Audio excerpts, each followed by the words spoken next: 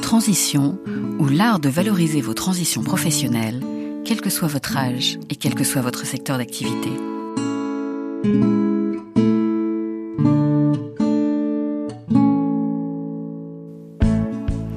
Amis auditeurs, bonjour.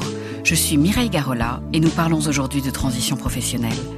Je vous donne rendez-vous à 13h15, chaque 4e samedi du mois, pour notre rendez-vous mensuel.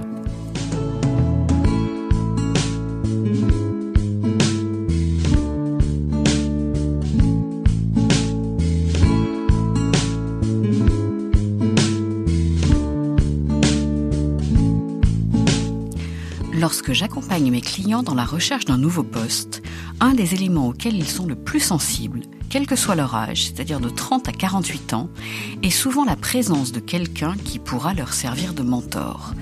Malheureusement, si c'est leur recherche, la réalité est souvent différente.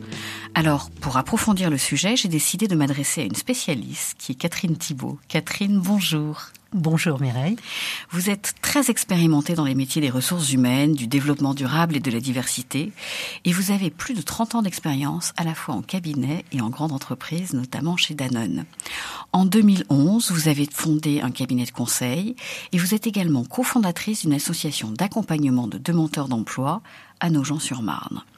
Pendant 6 ans, vous avez été élu local et aujourd'hui, vous accompagnez des entreprises, des organismes publics et des associations qui souhaitent mettre en place des dispositifs d'entraide entre les collaborateurs. Vous conseillez les entreprises dans leurs initiatives de mentoring ou de mentorat, je crois qu'on reviendra sur le terme tout à l'heure, sous toutes ses formes, que ce soit du mentoring classique, croisé, de pair à pair. Et votre envie aujourd'hui, je crois, c'est de développer un mentoring accessible à tous les niveaux et à tous les milieux pour un bien vivre ensemble au travail. Alors, je vous propose... j'oubliais le plus important. Vous êtes l'auteur d'un livre dont le titre, qui est le titre de cette émission, et qui s'appelle « Les clés d'un mentoring réussi », qui est publié aux éditions Studirama. Donc, je vous propose qu'on passe 43 minutes ensemble pour essayer de définir qu'est-ce que le mentoring, peut-être dans une première partie, dans quelles conditions il s'exerce et puis quelles sont les difficultés à le mettre en œuvre ou les choses auxquelles il faut qu'on fasse attention dans une deuxième partie avec quelque chose de profondément pratique tout au long de l'émission.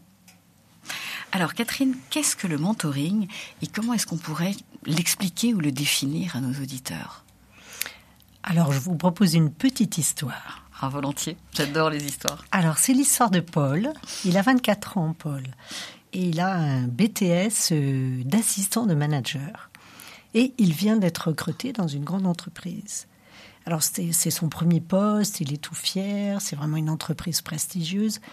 Mais voilà, au bout de quelques semaines, il est un peu perdu, son patron n'est jamais là, il est toujours sur la route. Lui, il ne voit pas que personne s'intéresse tellement à lui. Il y a des grands open space, tout le monde a l'air très affairé. Il commence à entasser les demandes sur son bureau et il commence un peu, à paniquer. Il en parle un peu à ses amis, ses parents, qui lui disent « Mais attends, accroche-toi, c'est une superbe entreprise. » Et puis tu as un job. Et au lieu de l'aider, ça l'enfonce. Il commence à ressentir le syndrome de l'imposteur. Je ne suis pas fait pour ce poste, je ne suis pas compétent. Il pense à quitter. Et c'est à ce moment-là que le RH, le responsable de ressources humaines de l'entreprise, lui propose d'être accompagné par un vieux briscard de l'entreprise qui n'est pas du tout dans le même service et qui est d'accord pour passer un petit peu de temps avec ce jeune à l'occasion de plusieurs rencontres. Voilà, ce qu'on appelle le mentorat ou le mentoring. Et le jeune, ne sachant pas très bien ce que c'est, dit j'accepte. Pourquoi pas ? Et voilà, un peu sceptique, j'imagine, au départ. Un peu sceptique, un peu craintif, en fait. Bien sûr. Craignant que ce soit un contrôle de plus, une charge de plus. Et en fait, au bout de quelques rendez-vous, la relation de confiance étant établie, voilà Paul qui ose s'ouvrir de ses doutes, de ses questions, de la façon dont il ne se sent pas très intégré dans l'entreprise. Et puis, le mentor l'écoute, lui pose des questions, partage son expérience, puisqu'il a beaucoup d'expérience dans l'entreprise. Et voilà que Paul, au fur et à mesure des rendez-vous, il apprend plusieurs choses. Il apprend à demander de l'aide à ses collègues, il apprend à prendre l'initiative d'inviter à déjeuner pour créer des liens. Il apprend à poser des questions concrètes à son patron quand il est là. Il apprend toutes ces petites choses implicites en fait qu'il faut savoir dans l'entreprise et qui sont des règles et qui sont des règles absolument non écrites. Voilà, qui sont vraiment dans l'implicite. Et voilà qu'au bout de 6 mois, notre Paul, il est intégré, il est efficace, il est apprécié. Et il a noué en plus une belle relation avec ce mentor qui était dans un service tout à fait différent, qui n'a aucun lien avec lui, ni sur le plan du métier, ni sur le plan de la hiérarchie. Eh bien voilà comment on peut expliquer ce qu'est le mentorat. Voilà. Quand est-ce qu'il est arrivé en France et sous quel type ? Alors, c'est très difficile d'évaluer exactement, mais ça nous vient des États-Unis, du Canada aussi d'ailleurs. Comme beaucoup de choses dans les méthodes des soft skills. Ça vient de la Grèce antique aussi. On parle de Mentor, qui était le précepteur du fils de Ulysse parti à la guerre. Ah, j'avais loupé cet épisode-là. Et Henri, alors je l'explique dans mon livre, parce qu'en réalité, on parle de Mentor comme du précepteur, comme s'il allait donner une leçon.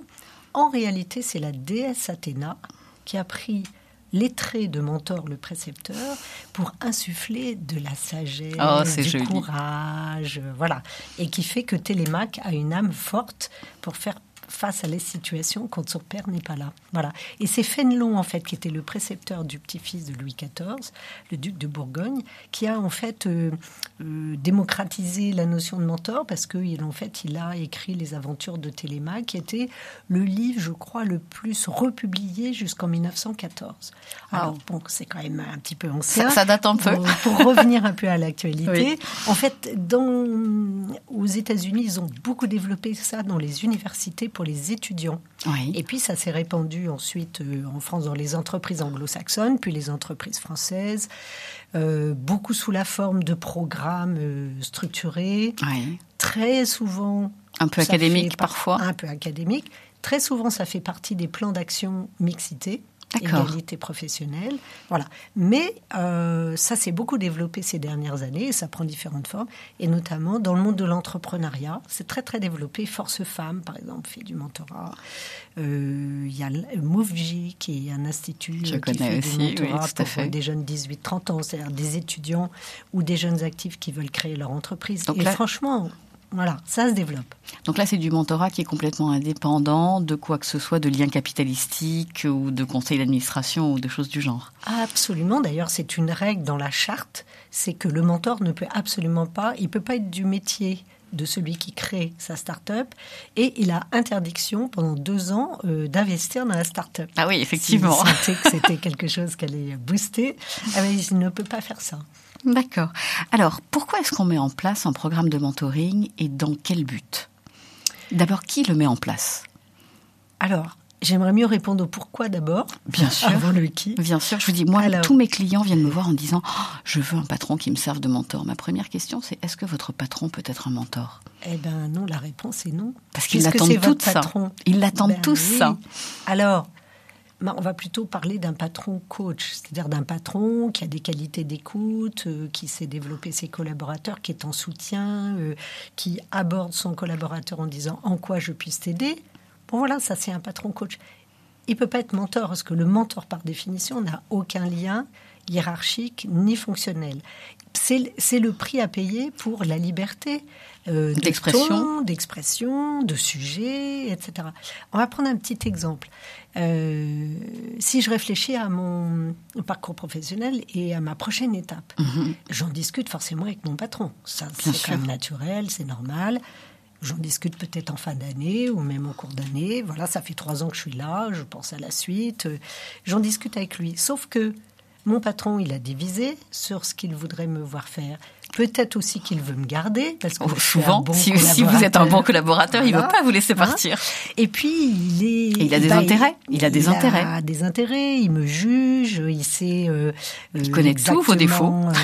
Oui, et puis mes qualités aussi. Mais en tout cas, il a une vision qui est subjective, clairement. Voilà. Le mentor, je vais parler avec mon patron de mon next step, mais je vais en parler avec mon mentor différemment. Alors, c'est très complémentaire, parce que le mentor, lui, il n'a aucun intérêt là-dedans. Donc, il a du recul, il peut me faire changer de lunettes, changer de perspective, me dire, mais est-ce que tu as pensé à ça? Est-ce que tu as rencontré un tel, etc. Voilà, ça... Votre patron ne le fera jamais. Ben non. Donc, pourquoi le mentoring? Ou pourquoi le mentorat? Alors, maintenant qu'on sait que c'est pas votre supérieur hiérarchique direct qui aura ce rôle-là, même s'il est bienveillant et même s'il vous fait progresser. Alors, quand on le met en place dans les entreprises, l'idée, c'est un moyen supplémentaire pour permettre aux personnes de se sentir à l'aise et de progresser. En général, les deux, ou l'un ou l'autre. Alors, par exemple, classiquement, un programme de mentorat pour les jeunes qui arrivent dans l'entreprise. Si je suis une grosse entreprise et que j'intègre 30, 40, 50 collaborateurs par an, voire 200, mon programme de mentorat me permet d'accélérer l'intégration, c'est ce que j'en espère en tout cas. Bien sûr. Avec, il y a le patron de la personne qui arrive et puis il y a aussi le mentor qui est ailleurs et qui apporte un autre regard sur l'entreprise et qui, encore une fois, est comme... une sorte de passeur de culture, on va dire ça comme ça. Voilà. Ça se passe beaucoup et depuis très longtemps de mémoire dans les cabinets de conseil où les jeunes arrivent par bataillon, genre 200, 300, et quelque part ils n'ont pas de patron direct, ils ont une division auquel ils appartiennent et on vient les affecter à des missions. Donc pour le coup, le mentorat est la seule notion, pas hiérarchique, mais la seule notion stable qu'ils peuvent avoir dans un environnement autrement excessivement mouvant. C'est comme un référent, en fait. C'est tout à fait, c'est une sorte de référent. Alors, quand même, il ne faut pas confondre dans les cabinets de conseil. Il me semble que le mentorat est un tout petit peu plus proche du tuteur. Vous voyez, c'est-à-dire qu'on est quand même un peu centré sur la manière d'aborder le client, de traiter les projets, etc. Donc, on est quand même sur le contenu du métier. Non, souvent, ils sont aussi sur la façon dont la personne se sent, sur son next step de carrière, sur ce qu'il faudrait qu'elle améliore en fonction de ses résultats ou ce type de choses-là. Donc, ça dépend peut-être des cabinets aussi. Voilà. Alors, en tout cas, là, ce que vous venez d'écrire, on est bien dans le mentorat. Et c'est important, en tout cas, au début dans l'entreprise, de se mettre bien d'accord sur qu'est-ce qu'on entend par mentorat, et en particulier de ne pas confondre avec le tutorat qui est bien la transmission du métier, et pas confondre non plus avec le sponsorship. Qui est là, c'est je décroche mon téléphone et je dis, mon vieux, cette fille-là, il faut que tu la vois. Je l'ai vue bosser, il faut absolument que tu la vois, tu as ce poste, à mon avis, elle est pour toi. Là, c'est du sponsorship. On a besoin de sponsors, ce que je dis toujours. Bien sûr. C'est-à-dire qu'on a besoin de mentors, on a besoin de sponsors. Mais il ne faut pas confondre les deux rôles. Les grandes entreprises pratiquent l'un et l'autre, d'après ce que vous en avez vu, ou on est encore au balbutiement? Je crois qu'on ne pratique pas trop le sponsorship structuré. C'est quelques cas que je connais. On pratique assez fréquemment le mentoring, en particulier pour les femmes. Très peu le sponsorship. Or, il faut qu'elles aillent chercher des sponsors, c'est-à-dire des personnes qui les ont vues bosser et qui sont capables de décrocher les téléphones et de les recommander. Voilà. Les hommes font beaucoup ça, entre eux. Oui, mais les femmes peuvent le faire aussi. Le mentoring, je vois très bien pour les gens qui viennent d'arriver, les jeunes populations dans une entreprise. Est-ce qu'on le fait à d'autres populations et si oui, quand et comment ? Alors, on le fait par exemple pour des populations qui viennent de prendre un premier poste de management, d'encadrement. Par exemple, on va faire une promotion de personnes qui sont à un certain niveau, qui viennent de prendre un premier poste de management. Voilà. Alors, il faut aussi se dire que c'est souvent complémentaire d'autres approches, comme par exemple, on peut avoir une formation au management. Bien sûr. Et puis, on peut avoir éventuellement un coach, parfois. On peut avoir un coach et on peut avoir des groupes de co-développement, par exemple, entre pairs, des groupes de partage. Et puis, on peut avoir un mentor. Donc, c'est un élément dans un ensemble d'accompagnement, en fait, qui permettent de progresser, de se sentir à l'aise. Alors, donc, des responsables de management, ça peut être aussi pour les femmes, comme j'ai déjà dit. Alors, très souvent, ce sont des femmes en middle management. Oui. Et en général, l'entreprise au top management a peu de femmes. Et donc a besoin de leur faire passer le plafond de verre. Voilà. Alors, maintenant, le mentoring n'est pas miraculeux. Bien sûr. C'est-à-dire que si l'entreprise met un beau programme de mentorat pour les femmes individuellement vont en bénéficier, elles vont prendre confiance, elles vont peut-être plus lever le doigt, elles vont être plus assertives, etc. Mais si l'entreprise n'a pas fait un gros effort pour revisiter tous ses process RH, en particulier tous les biais inconscients qui existent au On les connaît tous. au traitement, à l'intégration, dans la communication. À la gestion des congés maternité, Voilà. et à plein d'autres choses du genre. Voilà. Encore avant-hier, j'ai vu une entreprise, je ne vais pas citer le nom, qui se dit très woman-friendly. Oui. Et en fait, leur site, Oui. il Que y a des hommes. un homme qui, Que des un hommes. homme en cravate qui est en train d'escalader une montagne pour montrer que c'est une entreprise dynamique. Mais c'est un homme tout en noir, en costume, cravate.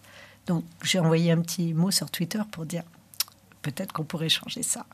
Et ça a été pris. Vous n'avez pas eu de Oui, réponse. j'ai eu une réponse. Si. Donc, dans quels ingrédients il faut pour réussir un programme de mentoring ? Parce que j'imagine, l'idée paraît simple, mais comme toutes les idées qui paraissent simples, c'est souvent les plus compliquées à mettre en œuvre. Quels sont les ingrédients qu'il faut pour que la recette prenne ? On va dire que le diable est dans le détail. Oh, bien sûr, comme toujours. Et on va répondre à la question du qui que vous m'avez posée tout à l'heure. Bien sûr. C'est-à-dire que très souvent, ce sont les équipes des ressources humaines qui sont à l'initiative, parfois des coachs internes, parfois des responsables de qualité de vie, parfois des patrons opérationnels, c'est un peu plus rare, parfois des responsables diversité, parfois des têtes de réseau, par exemple des têtes de réseau de femmes. Par exemple, on va prendre SNCF. Oui. C'est par le réseau de femmes, qui est un réseau très, très important, plusieurs milliers de femmes, que le mentorat s'est mis en place. D'accord. Voilà. Est-ce que le supérieur hiérarchique a parfois peur pour sa légitimité ou pour son autorité ? Oui, ça fait partie des réticences. Donc, il faut savoir communiquer auprès des managers pour qu'ils sachent ce que c'est que le mentorat, pour leur montrer que c'est complémentaire, que c'est une option en plus, et pour leur montrer qu'ils ne sont pas dépossédés. Parce que souvent, ils vont avoir des conversations. Ils vont dire des choses sur moi et j'aurai plus la maîtrise de ce qui se dit. Voilà. Donc, c'est important de leur parler à eux aussi pour leur faire comprendre en quoi le mentorat est utile. Et ils acceptent rapidement ? Oui, je crois qu'il n'y a pas de... Quand on communique vraiment avec les mots qu'il faut, il n'y a pas de souci. Alors, tout dépend quand même de la culture. Donc, les ingrédients pour réussir, pour revenir à votre question, justement, il y a la culture. Si c'est une culture très, très hiérarchique, on va quand même avoir du mal. Donc, on va peut-être faire un petit test. Un des ingrédients, c'est de faire un test sur une promotion un peu petite, 12, 20, voilà, avant de pouvoir l'étendre de façon plus importante dans l'entreprise, ce qui donnera évidemment plus de résultats. Donc ça, c'est la première chose, c'est de se demander pourquoi on met en place ça et vers quelle cible. Qu'est-ce qu'on en attend et est-ce qu'on est bien d'accord sur ce qu'est le mentorat, ce que n'est pas le mentorat. Et puis, pour le mettre en place, après, faut s'appuyer sur, évidemment, les RH. Si on a un SIRH pour identifier les personnes, vous voyez, ça, c'est du travail un peu cousu humain. Il faut identifier les personnes parmi la cible. Si on a, par exemple, 300 femmes en middle management et qu'on veut faire un programme de 30, qu'est-ce qu'on va dire aux autres ? Je comprends très bien. Il faut aussi expliquer qu'on fait des petites promotions, qu'on va le faire plusieurs fois, qu'on a pris par exemple toutes celles qui ont tant d'ancienneté. Il faut des critères un peu objectifs. Sinon, c'est vu comme du favoritisme ou des programmes d'élitisme non justifiés. Voilà. Alors, quand on parle des réticences, il n'y a pas que chez les managers, parce qu'en effet, chez les mentorés, j'ai régulièrement « pourquoi moi ?» Est-ce que ça veut dire que je réussis pas assez bien, c'est ça ? Alors voilà, exactement. Est-ce que ça veut dire que j'ai quelque chose à corriger ? Ou est-ce qu'on fait ça pour me faire attendre parce qu'ils n'ont pas de poste à me proposer ? Ah oui, ça c'est plus subtil. Oui, bien sûr. Mais il y a aussi, je le prends positivement, généralement quand c'est bien accompagné, et notamment quand il y a une formation, parce que c'est indispensable pour la bonne posture, pour les mentorés et pour les mentors, séparément. Eh bien, les mentorés comprennent que c'est un cadeau. Bien sûr. Que c'est un plus, que voilà, ils se sentent valorisés parce que, bien sûr, les critères, c'est être à potentiel, que l'entreprise a envie d'investir sur ces personnes, on est dans les valeurs de l'entreprise, on est en marche, on est dynamique, voilà. Et pour les mentors, très important, parce que n'importe qui ne peut pas être mentor. J'allais y arriver. Allez-y, continuez. Après, je vous poserai plein de questions sur les mentors. Les critères pour les mentors, c'est vraiment des personnes qui sont reconnues comme sachant développer leurs collaborateurs, des personnes qui ont de l'écoute, des personnes qui sont dans les valeurs de l'entreprise. Et c'est tout. peu importe le métier, fonctionnel, opérationnel, on est à l'audit, on est au commercial, ça c'est... Peu importe. Voilà. Je vois très bien l'intérêt pour le mentoré, d'aller trouver un mentor. D'ailleurs, souvent, ils sont assez demandeurs. D'un autre côté, est-ce qu'il est facile de trouver des mentors et comment, vous avez donné les critères de sélection, mais comment, d'abord, est-ce qu'il y en a beaucoup? Est-ce qu'on en trouve plus que nécessaire? Ou est-ce qu'au contraire, il faut aller les chercher? Et puis, s'il y a des gens à qui on dit que peut-être c'est non, comment on leur dit? C'est pas forcément évident. Alors, moi, j'ai mis un peu d'eau dans mon vin là-dessus, parce qu'avant, j'étais très exigeante, et j'ai quand même observé que les mentors, même ceux dont on pense qu'ils ne vont pas forcément être des mentors excellents, eh bien, en fait, quand ils sont dans la posture de mentor, ils découvrent des choses. Donc, ils apprennent. Et ils évoluent. Donc, aujourd'hui, je dis, sauf quelqu'un qui serait, par exemple, le CEO d'une entreprise, peut difficilement être mentor à l'intérieur de son entreprise parce qu'il a un tel pouvoir sur tout le monde. Il peut aller aider les startups des Move-J. Voilà, et puis on peut croiser entre entreprises cousines. Hein. Mais bon, les membres de Comex, en général, il faudrait un peu ils ont trop de pouvoir. Voilà, ils ont un petit peu... Par contre, comme sponsor, oui. C'est fantastique, bien sûr. Donc, est-ce qu'on arrive à trouver facilement des mentors ? Alors, parfois, il faut aller un peu les chercher, mais c'est important quand on va les chercher. D'abord, évidemment, il faut que ce soit sur la base du volontariat, oui. Comme pour les mentorés d'ailleurs. Il faut avoir la possibilité de dire non, ça n'est pas le bon moment pour moi. Donc, il faut aller les chercher, leur dire que bien sûr, ça requiert leur volontariat, leur dire clairement quel temps ça prend. Ouais, et donc, du coup, ça prend combien de temps, en général ? Alors, moi, j'aime bien dire que l'engagement, c'est un rendez-vous par mois pendant 6 mois. De combien de temps ? 2 heures, 4 heures, 6 heures ? Non, c'est 1h30, 2 heures. 1h30, 2 heures. D'accord. Voilà. Ce qui est déjà engageant, s'il y en a un rendez-vous par mois pendant 6 mois, vu les agendas de tout le monde, je crois que c'est quand même un effort. Mais, voilà, le fait de dire il y a un début, une fin, c'est sur 6 mois, je pense que ça rassure beaucoup. Je comprends très bien. Et puis, il faut expliquer un petit peu ce que c'est que le mentorat, voilà, pour qu'ils se sentent en confiance. Il faut les former à la posture. Voilà. Et ils apprennent beaucoup. Je peux vous lire 2-3 verbatims très volontiers, peut-être de volontiers. Ce qu'ils apprennent. De mentors. Donc, l'apprentissage est croisé, en fait. Absolument. Et je vais vous dire, en fait, le livre que j'ai écrit, en fait, je l'ai écrit parce que c'est grâce à eux que je suis devenue experte. Parce qu'ils m'ont tellement redonné dans les interviews, les ateliers de partage de pratiques, les questionnaires, etc. Tellement redonné des choses délicates, sensibles, sur ce qu'ils avaient appris, sur ce qu'ils avaient compris, etc., que j'ai ressenti vraiment cette puissance du mentorat. Et c'est ce qui... à force d'écrire, parce que moi je suis une personne qui écrit beaucoup, donc j'écrivais tous les verbatims. Et je me suis dit, je ne peux pas garder ça pour moi. Il faut que je partage. C'est pour ça que j'ai partagé. Donc vous dites en fait, le retour du mentor est quasiment plus important encore que le retour du mentoré. Disons que le retour du mentoré, il est attendu. Oui, tout à fait. Que lui, il va dire, ça m'a donné confiance, j'ai osé prendre rendez-vous avec mon N+2. Et on se dit, bon, on a fait notre job. Voilà, exactement. Donc, en fait, là, les résultats sont attendus. Par contre, le mentor sur les mentors, par exemple, voilà un mentor qui dit « Eric, 54 ans, cette expérience me rend humble. Je me dis, ce que tu donnes à cette jeune femme, tu pourrais aussi le donner à tes collaborateurs.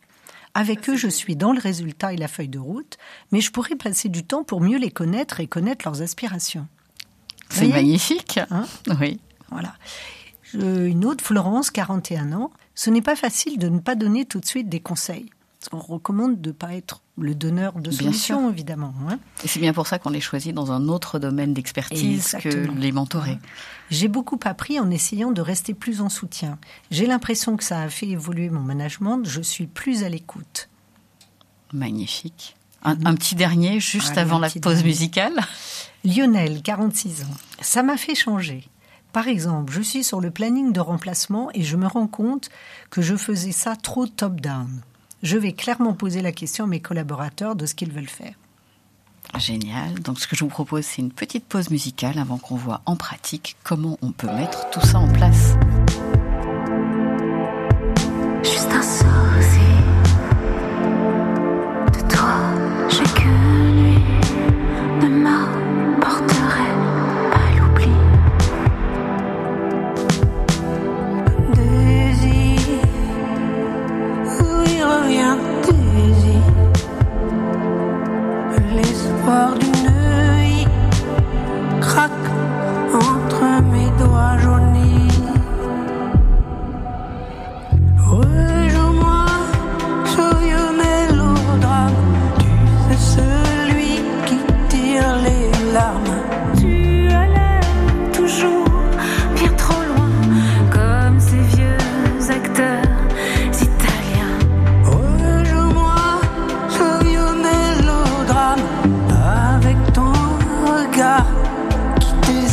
ces montagnes pour des petits riens. Au fond, moi, je les aimais bien.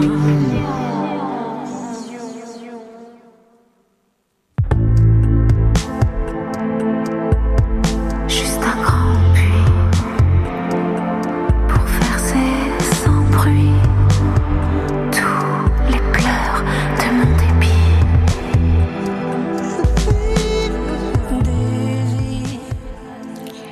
Je vous rappelle notre thème d'aujourd'hui, comment réussir son mentorat.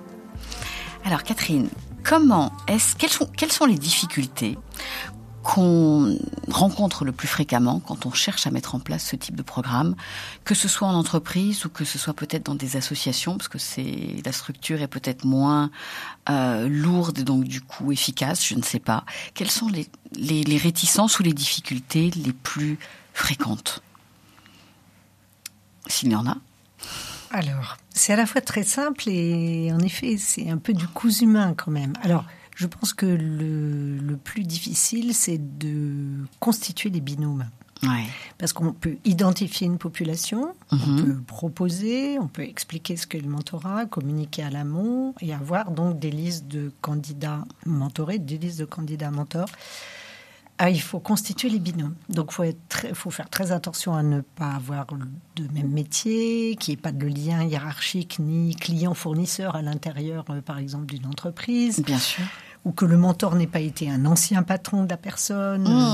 Ce qui peut raviver des vieilles querelles ou des vieux moments de célébration de quelque chose. Ah, c'était le bon temps quand on faisait ça. Oui, ou une vieille complicité Ouais. qui n'interdit pas d'ailleurs qu'un ancien patron puisse être un mentor. Et d'ailleurs, beaucoup de collaborateurs qui, spontanément, de façon informelle, vont chercher un mentor, vont généralement chercher un ancien patron qu'ils ont eu tout à fait d'accord. dans une autre société. Et ils leur demandent des conseils, ils leur demandent tout à fait. Voilà. Et donc même certains pratiquent ça, je dirais, dans la durée, c'est-à-dire je déjeune une fois par an avec un ancien patron et on échange et c'est fructueux pour tous les deux et c'est comme un mentorat un petit peu long terme. En long terme. Hein. Donc ça c'est au contraire, moi je milite pour que ça se développe de façon informelle.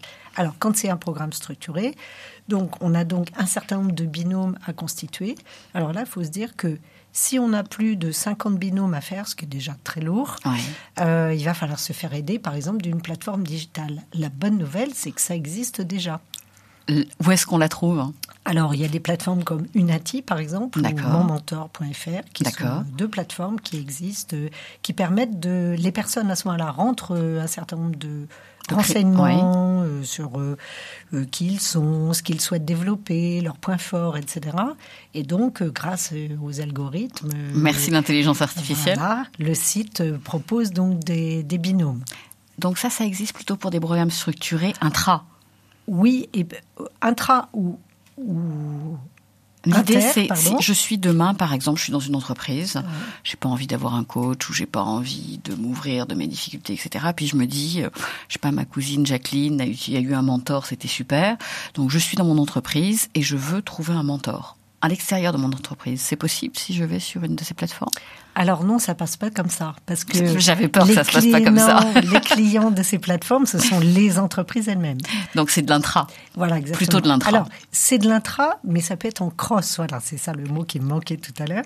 Moi, j'accompagne par exemple un programme avec 7 entreprises. D'accord. Qui sont 7 entreprises impliquées dans le programme Eve. Vous avez peut-être entendu parler de ce programme qui se passe à Évian.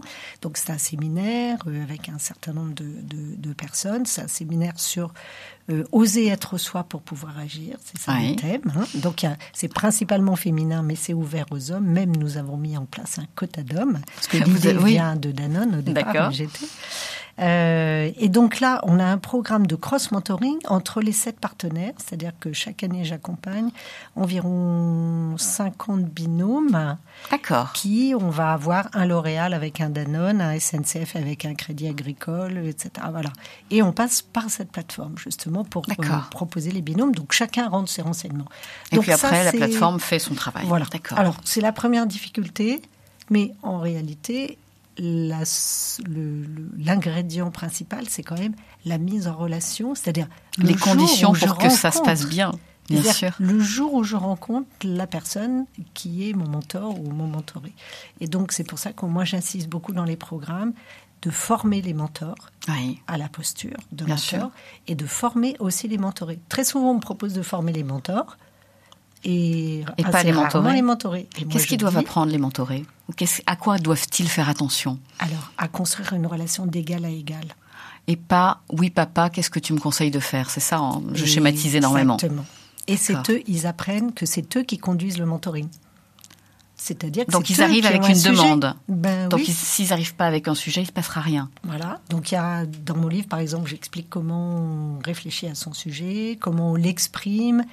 Pour le mentor, comment est-ce qu'il va questionner cette demande, comment est-ce qu'on va se mettre d'accord sur la façon de travailler, etc. Voilà. Et puis, il y a des engagements très importants de confidentialité, Bien sûr. de respect deux des côtés, rendez-vous, bien de sûr. disponibilité. On ne se quitte pas sans se dire au revoir. Et Moi, sans je se dire, connais- on se revoit quand? Voilà, exactement. J'ai une autre question. Donc, je reprends ma question tout à l'heure. Ma cousine Jacqueline a eu un programme de mentorat et moi, je suis dans une trop petite entreprise, donc j'y ai pas droit. Comment je peux, en tant qu'individu, aller trouver un mentor? Qu'est-ce que je peux faire? Est-ce qu'il y a des associations? Qu'est-ce qu'il faut que je fasse? Alors, Parce on que peut c'est mon déjà rêve. oui, on peut déjà se débrouiller tout seul. Hein.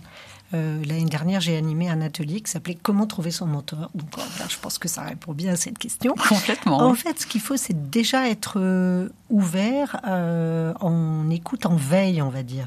D'accord ? Donc, si on est un peu sur les réseaux sociaux, LinkedIn, par exemple, ça paraît un peu opportun. Voilà comment Bien on s'est sûr. rencontrés. Si je vais dans des forums, des conférences, etc., je repère des personnes qui me semblent ouvertes, Faire du sens. qui font sens, que j'apprécie, que je sens à l'écoute, qui sont sur les thèmes que moi j'aimerais développer, par Bien exemple, sûr. etc. Et pourquoi pas prendre contact Je directement. prends un petit mail. Alors, oui, ou sur le forum directement. Je suis sur le forum, il y a eu une table ronde, un monsieur formidable. Et je me dis, mais cette personne pourrait être mon mentor, pourquoi pas lui demander? Alors peut-être que ce ne sera pas lui, parce qu'il faudra aussi lui permettre de dire non sans Bien qu'il se sûr. sente coupable. Ça doit pas être facile d'aller dire à quelqu'un « Bonjour, j'aimerais que vous soyez mon mentor Alors on ne dit pas directement comme ça, on lui dit J'imagine. pourquoi on apprécie, ce qu'on a entendu qui était intéressant dans sa conversation. Et on dit, voilà, je suis à la recherche d'un mentor. Le mentorat, c'est un rendez-vous par mois pendant quelques rendez-vous. On essaye de ne pas lui faire peur. ». Bien sûr. Est-ce que vous seriez d'accord? Ou est-ce que vous auriez est-ce que vous pensez à quelqu'un qui pourrait m'aider sur mon sujet? Je crois que, en fait... Oui. Quand on ose, il y a beaucoup de choses qui deviennent possibles. Voilà. Et moi, je dis que demander de l'aide, c'est une compétence. Ah, c'est clair. Et qu'en France, on sait l'a pas beaucoup. bien faire ça. On l'a pas beaucoup. Voilà. Donc vous dites, on peut aller dans un forum, on peut sortir, Oui. on peut aller demander aux gens d'aller, s'il vous plaît, mentorez-moi. Oui, et puis alors, c'est Jacqueline, c'est ça? Ma cousine Jacqueline. Ma cousine Jacqueline. Aussi, on a des collègues, Bien en sûr. discutant entre collègues. Parfois, ne serait-ce qu'aller voir aussi le responsable des ressources humaines, parce que parfois, il y a des programmes de mentorat dont on ne fait pas du tout de publicité, parce que c'est sur des petits effectifs. Si ça se trouve, il y en a un. Et qui si est ça se ouvert trouve, dans il y a une place, l'entreprise. hein. Et si Bien ça se sûr. trouve, il y a une place. Et Bien puis, on sûr. peut toujours demander. Donc vous avez raconté plein de choses qu'apprenaient les mentors de leur mentoring. Je crois que vous vouliez partager une dernière anecdote sur le mentor et ce qui leur apportait de toute cette aventure. Oui, alors c'est un CEO d'une grande entreprise française dans le cadre d'un programme croisé. C'est-à-dire qu'on lui donne une mentorée, en l'occurrence une femme, d'une autre entreprise. Et donc, il était d'accord pour y aller. Et c'est vraiment quelqu'un de très, très occupé. Et il donne son premier rendez-vous le vendredi après-midi à 4 heures. Et puis, le matin du vendredi arrive et il se dit, c'est juste pas possible. Vu le nombre de rendez-vous que j'ai dans la journée, il m'a dit que c'était 22 rendez-vous. Je ne vais pas pouvoir, je vais appeler pour annuler. Et puis, il se dit quand même... C'est mon premier rendez-vous, Ouais. je peux pas. Alors, il n'annule pas son rendez-vous. Et à l'issue de ce rendez-vous, il se rend compte à quel point ce rendez-vous était un ressourcement pour lui. Il avait l'impression C'est-à-dire- d'être en vacances. Exactement. Pour la première fois, on ne lui demandait pas de trancher dans un budget. Pour la première fois, on ne lui demandait pas de virer quelqu'un. On ne lui demandait pas de prendre une décision, de programmer une réunion, de je ne sais pas quoi. Et il avait juste à être à l'écoute. Et en fait, ce qui m'a Et donner un avis. Oui, voilà. Et juste d'être présent, en fait, ne serait-ce que d'être vraiment à l'écoute, vraiment présent, pour quelqu'un qui est le mentoré. C'est le pouvoir plus beau avoir cadeau. de l'espace C'est le pour plus beau poser cadeau. des ouais. mots sur sa situation professionnelle, c'est juste extraordinaire. Et donc, il a pris l'habitude, c'est ça l'anecdote, de Tous mettre les son vendredis. rendez-vous systématiquement le vendredi à 4h. Et Comme ça, il avait après, partait il avait en un bon début de week-end, week-end. tout à fait détendu. C'est assez génial. Quelles sont les astuces qu'on peut donner à un mentor ou à un mentoré ? Il y a des trucs, il y a des choses, il y a des outils, parce qu'il y a la posture, bien sûr, il y a l'écoute, il y a la présence, il y a l'inconditionnelle présence. Mais en plus de ça, qu'est-ce qu'on peut leur dire ? Alors moi, dans mes formations, je pense que le plus important, c'est d'apprendre à dire « est-ce que ça te convient ?» Et en particulier, je leur recommande, dans le cadencement de leur rendez-vous, de consacrer un petit temps à l'intérieur de chaque rendez-vous, à la fin de chaque rendez-vous, de consacrer au moins 5 à 10 minutes pour dire, le mentor, qu'est-ce que tu as retenu ? Qu'est-ce qui t'a particulièrement plu dans ce qu'on a fait ? Est-ce que quelque chose t'a dérangé ? Est-ce que tu voudrais qu'on travaille autrement la prochaine fois ? Et voilà. Et c'est parce que le mentor va avoir l'humilité de demander au mentoré ce qu'il convient et ce qui lui convient pas, que le mentoré va oser dire là, tu m'as un peu bousculé, j'aurais eu envie d'être un peu soutenu. Ou l'inverse. Hein. Moi, j'ai déjà Ou là, tu as été trop gentil, je voulais que tu me rentres dedans. Exactement. Tu peux me challenger. Voilà. Bien sûr. Et donc, ça permet en fait au mentor de s'ajuster au mieux aux besoins du mentoré. Et c'est là aussi où il va progresser, c'est là aussi où il va avoir ces merveilleux cadeaux que va lui faire le mentoré. Quels sont les retours, ou plutôt, une fois qu'on a fini cette période de 6 mois, en général, il se passe quoi ?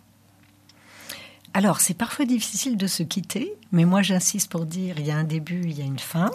Après, assez souvent, on bascule dans une relation qui est une relation amicale. Voilà, ça arrive. Hein. Le pire, c'est quand même que la relation se dilue dans le temps et que l'un ne donne plus de nouvelles à l'autre. Mais dans une relation, il faut... Oui, ça arrive. Dans une relation, on est deux. Ça se travaille des deux côtés comme dans toute relation. Mais oui, exactement. Donc j'ai beau tenir très fort le bout de ma relation d'un côté, si vous ne tenez pas l'écharpe de l'autre côté, il n'y a rien ça qui marchera se passe. pas. Ouais, Voilà. Complètement. Donc c'est très souvent une relation amicale. C'est important de mettre un jalon pour dire on passe dans autre chose. C'est fini, on passe dans autre chose. Puis les effets du mentorat, c'est comme les petites graines. Hein. Elles ont été semées, on ne sait pas quand ça va pousser. Peut-être ça va être beaucoup plus tard. Oui. J'ai des mentors qui me disent, je ne sais pas bien ce que je lui ai apporté. Alors déjà, je lui dis, tu vas lui demander quand tu vas faire le bilan. Et puis 2, tu ne sais pas. Il y a quelque chose, quelque part, qu'elle va avoir retenu et peut-être qu'il sera utile plus tard. Bien sûr. Est-ce qu'il faut des célébrations, par exemple, je ne sais pas, le petit déjeuner du début, la célébration de la fin, une mi-parcours ? Est-ce que ce sont des choses importantes ou est-ce que c'est justement à l'inverse de quelque chose de structuré ? Alors, moi, j'aime bien la célébration de fin. D'accord. Et dans laquelle, en fait, on revisite, j'en étais où au début, j'en suis où maintenant, qu'est-ce que j'ai appris, et aussi le mentor qui puisse dire au mentoré qu'est-ce qu'il a appris. Ça, c'est très important. Oh, c'est génial comme échange. Le début, je dirais le plus simple possible, et en étant attentif, de trouver un lieu calme, chaleureux, de ne pas être bousculé entre 2 rendez-vous, c'est-à-dire de pouvoir aborder avec une tranquillité et surtout, très important dans le premier rendez-vous. Le plus neutre, si possible. Le neutre, ça veut dire pas le bureau du patron. C'est à ça que je pensais. C'est un grand patron, évidemment. C'est à ça que je pensais. Donc, vaut mieux aller à l'extérieur, prendre un petit pot dans un café, mais dans un endroit, si possible, calme. Ou en tout cas, pas dans le bureau du patron, parce que sinon, ça renforce la relation. Sinon, il y a quelqu'un derrière son bureau et l'autre qui apprend. Oui, exactement. Voilà. Et ce qui est important dans le premier rendez-vous, c'est de se redire la confidentialité. Bien sûr. Un petit guide, ce serait, en général, on donne un petit guide, un petit dépliant pour se rappeler les règles, la confidentialité, la disponibilité, et puis se raconter un peu, faire connaissance avant de discuter du sujet. C'est-à-dire se raconter voilà qui un je peu suis, sa vie, voilà qui vous êtes. Voilà, et pas seulement dans ma vie professionnelle. Si j'ai des enfants, je sais pas, je suis prof de basket. J'aime faire du vélo. Voilà, je pense que c'est important pour créer un lien un peu différent. Donc ça fait partie des rituels de création du lien. Est-ce qu'il y a des sujets particuliers qui se prêtent tout à fait au mentoring ou est-ce que c'est complètement ouvert ? Si, il y a des sujets qui reviennent régulièrement, en tout cas, en particulier le poste suivant, ma reconversion, changer d'entreprise, m'affirmer plus. On peut dire changer d'entreprise dans son entreprise ? Eh bien, justement, puisque c'est une relation très confidentielle. Alors, je vais vous dire, par exemple, j'ai accompagné pendant plusieurs années une entreprise qui est passée par un plan de départ volontaire. Ouais. D'accord ? Et du coup, il y avait quand même beaucoup de gens qui s'en allaient. Et donc, ils se demandaient s'ils allaient continuer le mentoring ou pas. Ils l'ont continué, ça donnait beaucoup d'effets positifs. Des personnes qui pensaient quitter, qui sont restées. Et des personnes qui ont vraiment quitté, mais qui ont pour réfléchi, pour un projet, etc. Donc, c'est toujours du bénéfice de toute façon.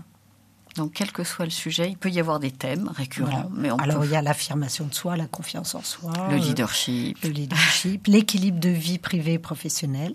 C'est un sujet récurrent. Bien sûr. Alors, quand je dis ça, c'est une grande thématique. Ça veut dire qu'à l'intérieur de ça, le mentor, il va délicatement poser beaucoup de questions pour comprendre de quoi on parle. Bien sûr. Puis chaque sujet étant très particulier. Chaque personne est-ce que mon équilibre de vie privée, pro, est-ce que c'est parce que j'ai un mandat municipal ou est-ce que c'est parce que mon conjoint fait rien à la maison ou est-ce que c'est parce que j'ai une charge de travail trop importante? Vous voyez, il y a plein de au moins, sujets. ils vont pouvoir partager. Et comme tout le monde a eu plus ou moins ce type de problème, j'imagine, ils vont se rendre compte aussi qu'ils ne sont pas forcément les seuls. Et ça peut les aider. Oui. Rien que ça, peut-être. Alors, parfois, j'ai eu des mentors qui m'ont dit « Mais moi, j'ai aucune expérience sur ce sujet équilibre vie pro, vie perso. » Alors, je leur dis « Ah bon, vous n'avez pas de vie perso ?» C'est les hommes, parfois, sont un petit peu... Oui, c'est un sujet sur lequel ils n'aiment pas aller. De moins en moins, on a de plus en plus d'hommes, en fait, qui s'intéressent et qui veulent une vie aussi équilibrée, ça, c'est certain. Hein. Mais c'est pas parce qu'on n'a pas d'expérience sur un sujet qu'on peut pas aider son mentoré. Ou qu'on peut pas avoir un avis, ou qu'on peut pas avoir entendu d'autres personnes. C'est le questionnement, en fait, qui fait qu'on va y voir clair. C'est une maïeutique socratique. Exactement. Et puis, on va aussi peut-être ouvrir son réseau pour permettre de rencontrer d'autres personnes. Voilà, donc le mentor, même s'il ne sait pas, peut savoir. Il y a toujours une raison. Mais écoutez, Catherine, je vous remercie vraiment très sincèrement pour ce moment de partage. Amis auditeurs, je vous retrouverai toujours avec le même plaisir le mois prochain. À très bientôt.